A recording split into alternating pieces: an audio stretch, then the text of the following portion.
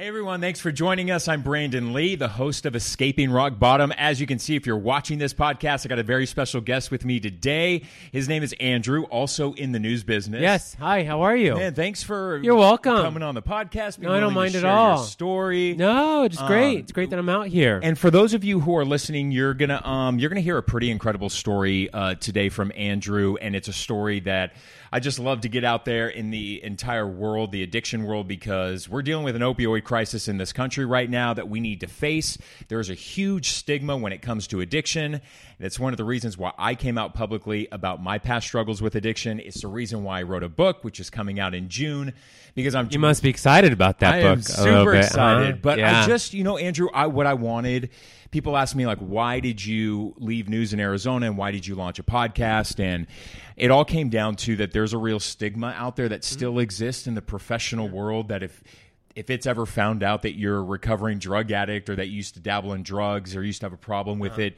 a lot of people write you off. That's and a true. lot of people just say true. you're a troubled lot, you're never going to be any good, and we're here to disprove all of that. So, alas, I bring in Andrew to the conversation. Thank you very much. So where were you born and raised? I was born in Texas. I grew up in Denver, Colorado. I moved out of Denver 12 years ago. It's been 12 years. But I will say, so just to give everyone just a little disclosure, I get very nervous public speaking and talking in front of your audience and your Something crowd. tells me that this is going to be just fine. And I just wanted the audience to be aware that there is some, I'm a little shy, so I will, I'll just answer the questions as thank honest you. as I You're can. faking it really well right now. Thank you. So Thank you so it's much. Awesome to Thank have you. him here. Thank you. Okay, so take me back. Where did it really all begin for you? I know for me, when people ask me that question, going through recovery and going through therapy, that I realized for me, my real issue started as a child when I dealt with some childhood traumas. I was raped and molested as a child, which eventually Was it by a man or a woman? It was by men. That I believe eventually led me down a path of escapism, and I chose alcohol and drugs to escape. So where does it all begin for you? That's actually an interesting, for me, I think the genesis as well also started as a child. I always think that as a kid, you always want your parents to be really proud of you. You want them to admire you, and you want to feel love. And I definitely had love from both of my parents, more so from my mom. I always thought that my father, and now talking to him about it, and he just reaffirms some of the beliefs that I had, I always knew that he wanted like a son, that's my boy, it's my kid over there. He scored that, that touchdown, that's him, that's my son. And he never got that. I think I was more effeminate, obviously clearly I am gay. And I think that is where the disappointment started, and I just internalized that. And as a young kid, and this is the honest truth, what I would tell myself all the time as a young kid is that maybe I didn't articulate it this way, but now that I've actually have the words to articulate it, all I ever said was that when I'm successful, when I am good enough, when I have the best job, when I'm making a lot of money, when I am just the top of my game, just in my head, when I am good enough for you, then you'll forgive me for being me. That was a mantra that I used a lot. So you were a people pleaser. Yeah, oh, absolutely, yeah. And you could see, I graduated in high school at the top of my class. My mom actually sells the cord when I graduated. It's on my picture framed in their house. I got into multiple colleges. I got an internship when I was 20 at a news station. Got hired at 21. Just became a manager at 34 of a big newsroom. And it's always been to be the best that I can be, which is good. Look, it's good, but I think you also try to be too perfect, and that obviously leads to the best quote I heard from Dr. Brené Brown on perfectionism. So. Yeah, and you know what I've noticed, not even just with addicts, just with a lot of gay men in particular, is that what I notice with gay men is that for the most part, many gay men are overachievers. Yeah. I think it's because, and I really understand where you're coming from with that, because I too was an overachiever, that I felt shame, that I felt just guilty for being gay as a child, and I felt like I was a disappointment too to both my parents. I felt that my parents were embarrassed for how the community that I grew up in Orange County, absolutely. how other parents. I thought about how other parents would look at my parents for having me as a gay child. I felt that burden of shame, which made me want to overachieve more to win the approval of my parents. And I think that is a huge issue. I believe, again, my opinion, why drugs have been so rampant with our generation in the gay community. Whereas I'm not seeing it so much with the younger gay kids coming out so young now, because they're not dealing with that sense of shame and guilt that we dealt with at all from our generation. And forgive me, because I don't know quite all your whole backstory. But when did you start using drugs? Yeah, by the way, this podcast works both ways, so you can feel free to ask me any questions you want. The first time I did drugs was alcohol, and I brought a bunch of wine coolers to school. Yeah. How old were you? Seventh grade. Okay. And I was the seventh grade class president. So there's the dichotomy, right? Here I am, an overachiever, being student class president, while at the same time bringing wine coolers to school, getting all my friends drunk. Yeah. And then when I got suspended, I was suspended for a week at home suspension, which was like a vacation for me. Really? And that's when my parents were like, "Yeah, but he's so good in school, right?" There was the overachiever that got me out of trouble. Was that my parents were like, "But he does well in sports. He does well in school. We can't discipline him." So that kind of let me to learn a little life lesson of a work hard, play hard, and that's what I learned. And that was your mantra for quite age. some time when you especially delved into How about drugs. you? I'm very honest about this. I, on my 21st birthday, was at a movie with my mom and my sister. So that just goes to show I didn't get into drinking until much later. I think it wasn't until I moved to West Hollywood is when I really delved into my first drink. And for a while I thought it was just a normie. I was able just to indulge in like vodka soda and just have one or two of them, and I was fine. And I was fine for quite some time, and then I started to really enjoy drinking, and I started to like the effect. I started to like that it made me feel good enough. I liked the fact that like I go into a bar and I really felt confident for the first time. The one thing that I really liked after that, and it's a big part of my story and the downfall, is cocaine. I dabbled into cocaine when I was 16 years old. A lot younger. In Crystal Cove, a friend of mine on my soccer team, his parents had a beach house in Crystal Cove. Yeah. And this is going back in around 1994 to 96.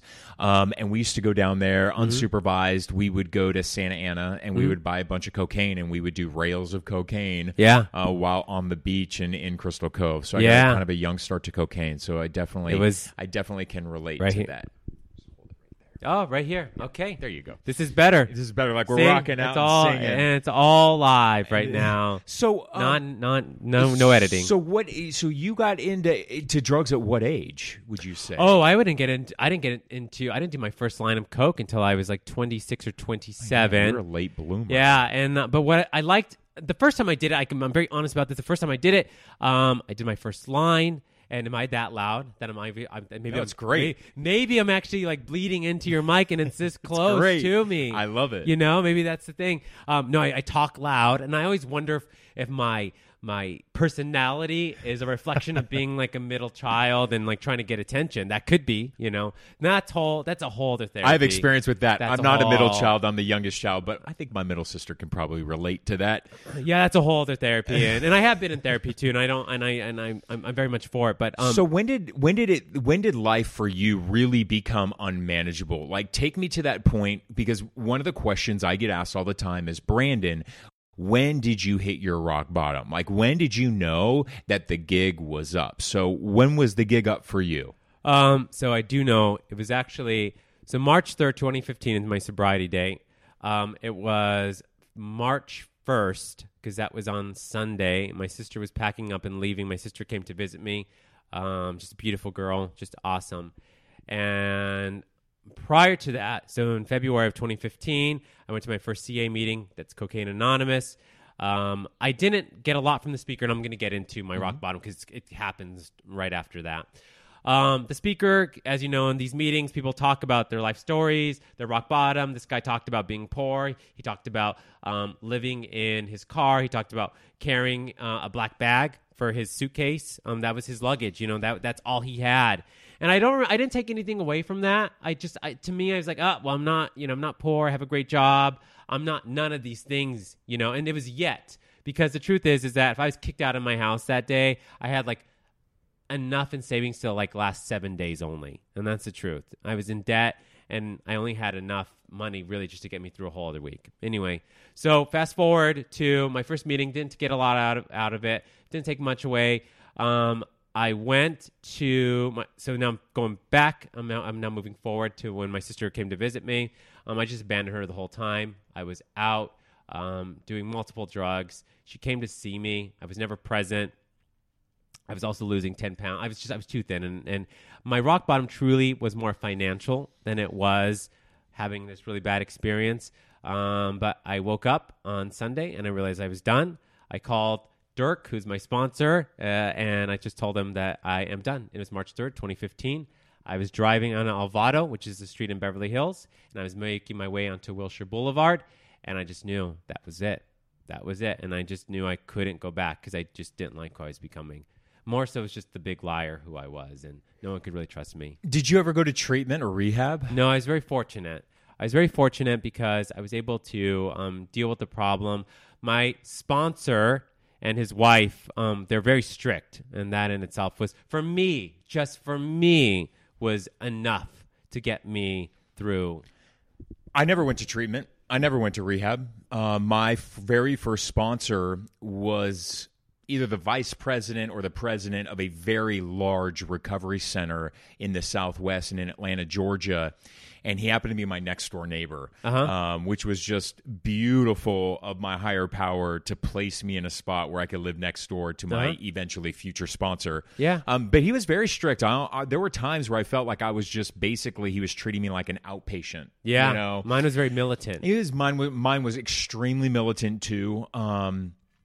And I loved it. I wouldn't have it any other way. And just for all the listeners and the watchers on this podcast, right, I never relapsed. So I've been sober for over 9 years. I never went to treatment. I never went to rehab, and I haven't relapsed. And the reason why I share that as part of my story is because I want people to know that relapse does not have to be part of your story. It does not have to be. And, it doesn't have for to those be. who do relapse, I always shake their hand when they come back to a meeting. And they're brave. Because I wonder sometimes if I would be brave enough, or if my ego would be too big, if I were to relapse, if I would be able to come back. I fear that too. So I go and shake their hands, and I always ask them this next question. What is the next question? How was it? Was it good? And did you know every single time they tell me no? Have you ever heard it was okay? And that's that's the lesson I tell people. I'm like, I have yet to hear somebody who got sober, decide to go relapse, come back and tell me they had an amazing time. It was every time they always go, Brendan, it was worse than our rock bottom the first time. And I'm like, my rock bottom was really bad. Anything worse would be death. And so that's enough to scare me into realizing that a life of drugs and just even picking up a drink is just not worth it for me. Now, so one of my favorite things to do is when I'm talking to someone is I always want someone to, like, if they're just listening for the first time, what was your rock bottom? Oh, God, my rock bottom, I always say my rock bottom, it was basically about a month long, right? It was a month long of just what the heck am I doing to myself? But a long story short, it was a month. It was a January. It was a month of near-death experiences. I got high after I got off work at KTLA, did a dose of GHB at around 10:45 p.m., ended up at 4:30 in the morning. I woke up in the emergency lane of the 110 freeway underneath an overpass with my driver's seat fully reclined and my hazard lights on. So clearly my higher power, who I did not believe in at that time, was keeping me alive to not only not hurt myself, but not hurt other people on the road. And then I ended up having 2 drug overdoses. I was comatose. I was sent to Hollywood Presbyterian twice in 2 weeks. The first time wasn't enough. After I got released from the hospital, I'd had another drug overdose, ended up in the exact same hospital, and that was finally it for me. It was this little old nurse who saw me crying in my ER room, which I didn't think anybody was listening to me. I thought I was by myself, and this little nurse comes in and she goes, "Do you believe in God?" And I looked at her and I said, "No, I do not." And she goes, "That's okay, because God believes in you." And she goes, "You were here last week and we revived you.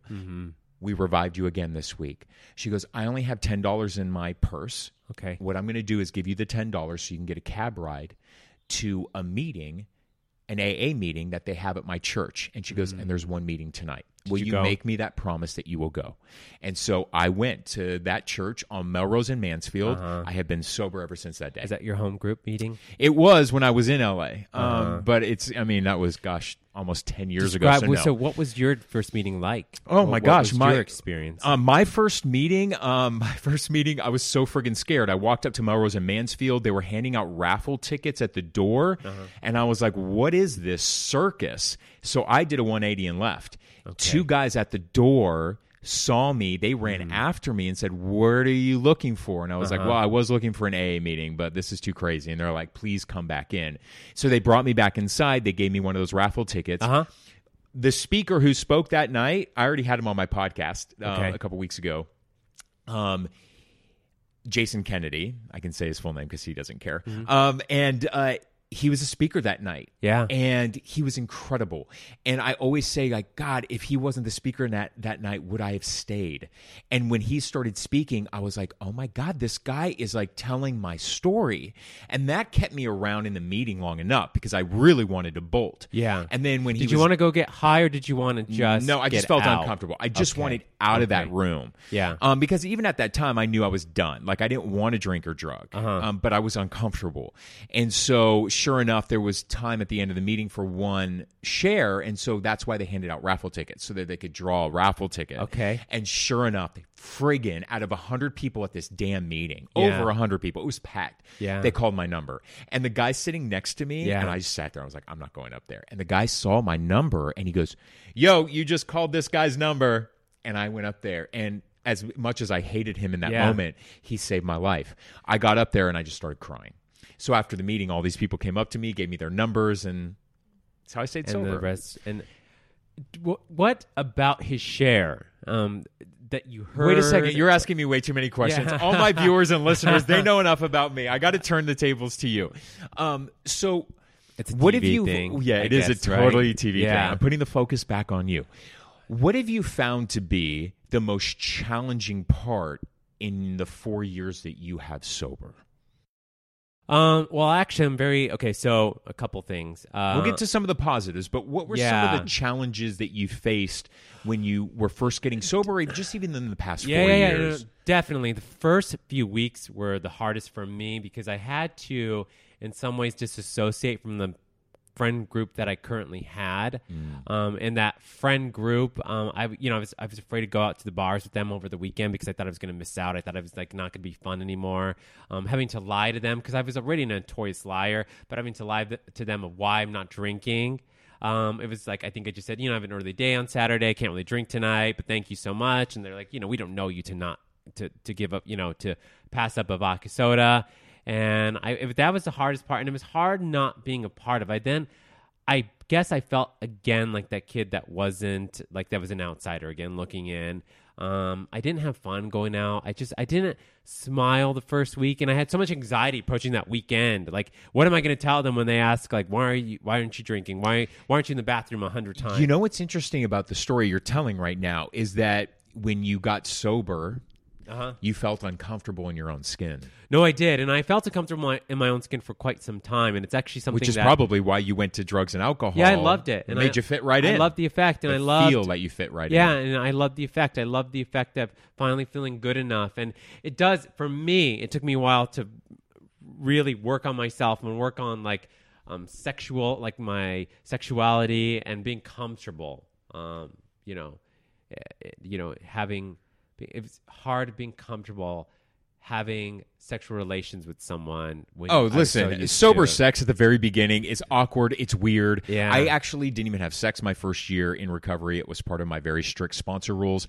But in the 9 years, in a little over 9 years that I have sober, there was a period where I didn't have sex for almost 2 years. Oh, wow. And mind you, I was a sex addict. So that's like one extreme to the other. And my sponsor said to me, he's like, listen, bro, you need to go out there and have sex. And I'm like, was so fearful that the moment I did, that it would open up this floodgate. And so I didn't. And my sponsor goes, dude, you went from the whorehouse to the brothel. Like, there's a lane. There's middle ground there, right? But I was like, God, as addicts, we're just so extreme in what we do. And we are.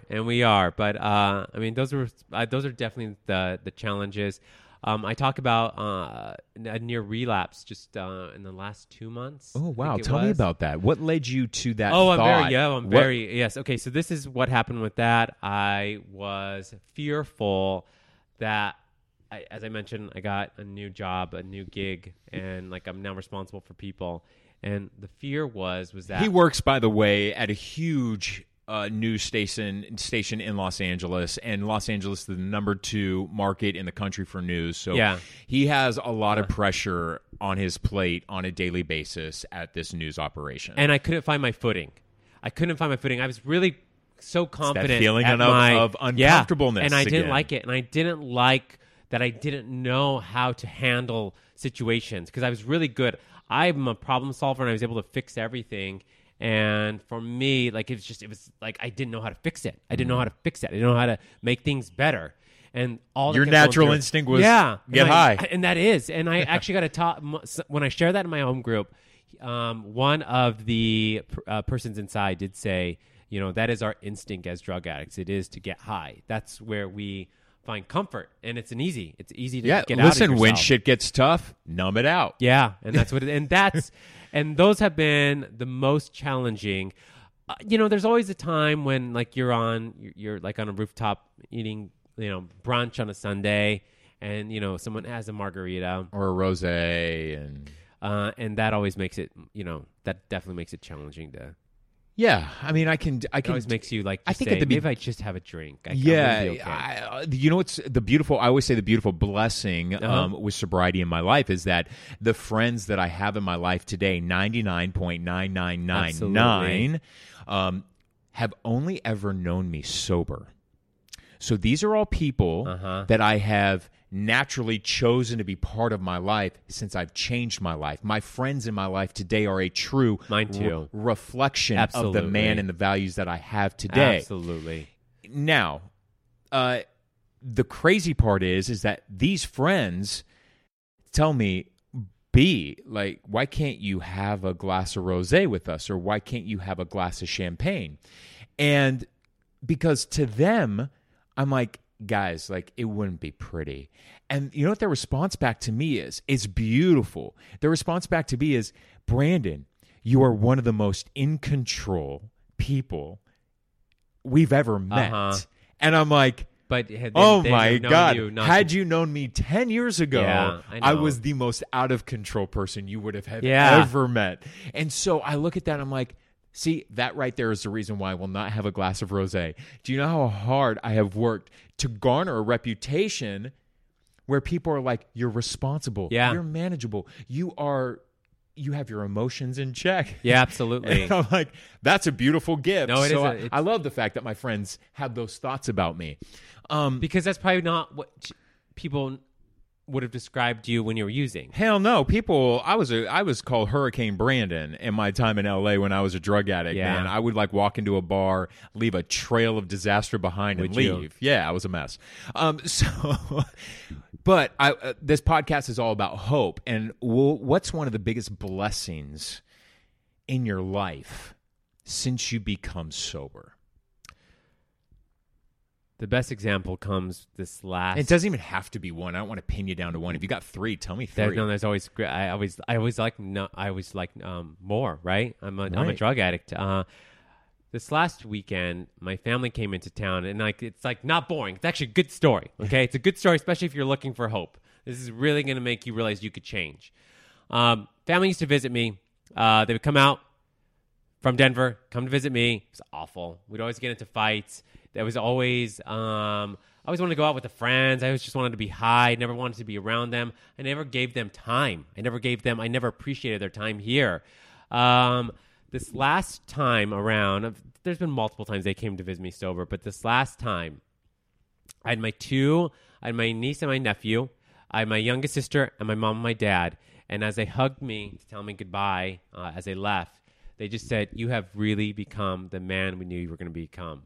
And I'll just say, so that's that amazing. Means multiple things in my life, because I never thought I was going to get that from my father, because he didn't want me to become this man, but he does, and he's now proud of who this guy is. And so that's by far, I take that away as one of the strongest things. Is I truly, when I say I'm going to show up, I show up. And when I'm usually always on time. I was a half hour late for this, but I had a breaking news story. And excuses. Yeah, I know. Excuses. But I do what I say I'm going to do, and that just wasn't my thing before. And go ahead. I think that when we become our authentic selves and we become proud of who we are, not to please other people, but to please ourselves. Absolutely. We naturally get praised upon by the people we used to seek approval for. Yeah, that's so changed. You changed your thinking in saying, I need to save Andrew. I need to be proud of me. I need to be a responsible me. By you focusing on the better you, your dad naturally came and gave you everything that you had wanted as a child. Very much so. Yeah, and he did. And you put it actually perfectly when you just said that, because I finally felt like, right. Like a weight was lifted off my shoulders. And, I know that mine is just a father issue, but I assume some of your viewers... Listen, we all got parent issues. I mean, I'm working through some serious parent issues right now. My dad just started to listen to my podcast, he told me. So hopefully he's listening to this one. And my dad and I are really trying to figure out a relationship going forward. What is it like right now? It's tough. And at least we have an honest dialogue, and I can at least tell my dad in a non-condescending way, just as I'm speaking to you right now, that I was disappointed in him, that when I did come out and tell him that I was a drug addict, 9 months sober, and I was making amends to him, that he never followed up to ask me, how are you doing into recovery? He never once called me on my birthday, on my sobriety birthdays, to say, I'm proud of you. And that hurt. And so I was able to recently tell him that Did you feel the resentment towards him? I did. And I told him, I have resentment towards you, and I had to work through therapy to figure out, why do I resent my dad so much, and figured out why I did, and now I can speak that to him. But we all got mommy and daddy issues. I don't speak with my mom. Really? She's bipolar. She's got her issues. But unfortunately, she's not the kind to ever give me what I wanted, right? I wanted that approval. I always wanted to make my mama proud. Yeah. But what I finally realized as an adult is I can go to the moon. Yeah. And still she'll make it about her. Like, yes, I gave birth to the son who can make it up on the moon. Yeah. So we all got mommy and daddy issues. We do. But I love that sobriety for you has given you at least repaired that it's relationship. Repaired, and it's finally forced me to be so honest. Like they know about the drug problems. They know, clearly that I'm gay. And how awesome is that you don't feel like you have to hide anything? No, and I don't. Like, we openly talk about it. We openly talk about the near relapse. We openly talk about my use of cocaine. We openly talk about the fact I can't do shots with them. So it's incredible. It is incredible. And there are those who are watching and they're like, oh, come on, we're not going to all have it that easy. It took 4 years. It didn't happen overnight, and it didn't happen in 9 months of recovery. It didn't happen that way. It did take time. And I'm fortunate that I now was able to kind of see this full circle.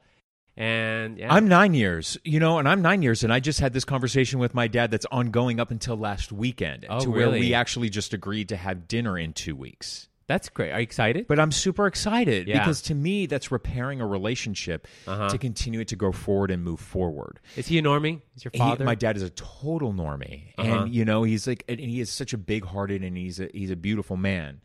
who's has his own issues that unfortunately he has never taken the time to address. Yeah, and So- normie, as you tell your podcasters. Oh that yeah, just means- hopefully they know what normies is because Okay. I mentioned it. Normies are people who can have a glass of wine and they don't change. Like they're normal. They don't have a drug problem. They don't have an alcoholic problem. they could just go home and go to bed, and they're not trying to look for the after party. Totally. And then look for the other after party after that. I know.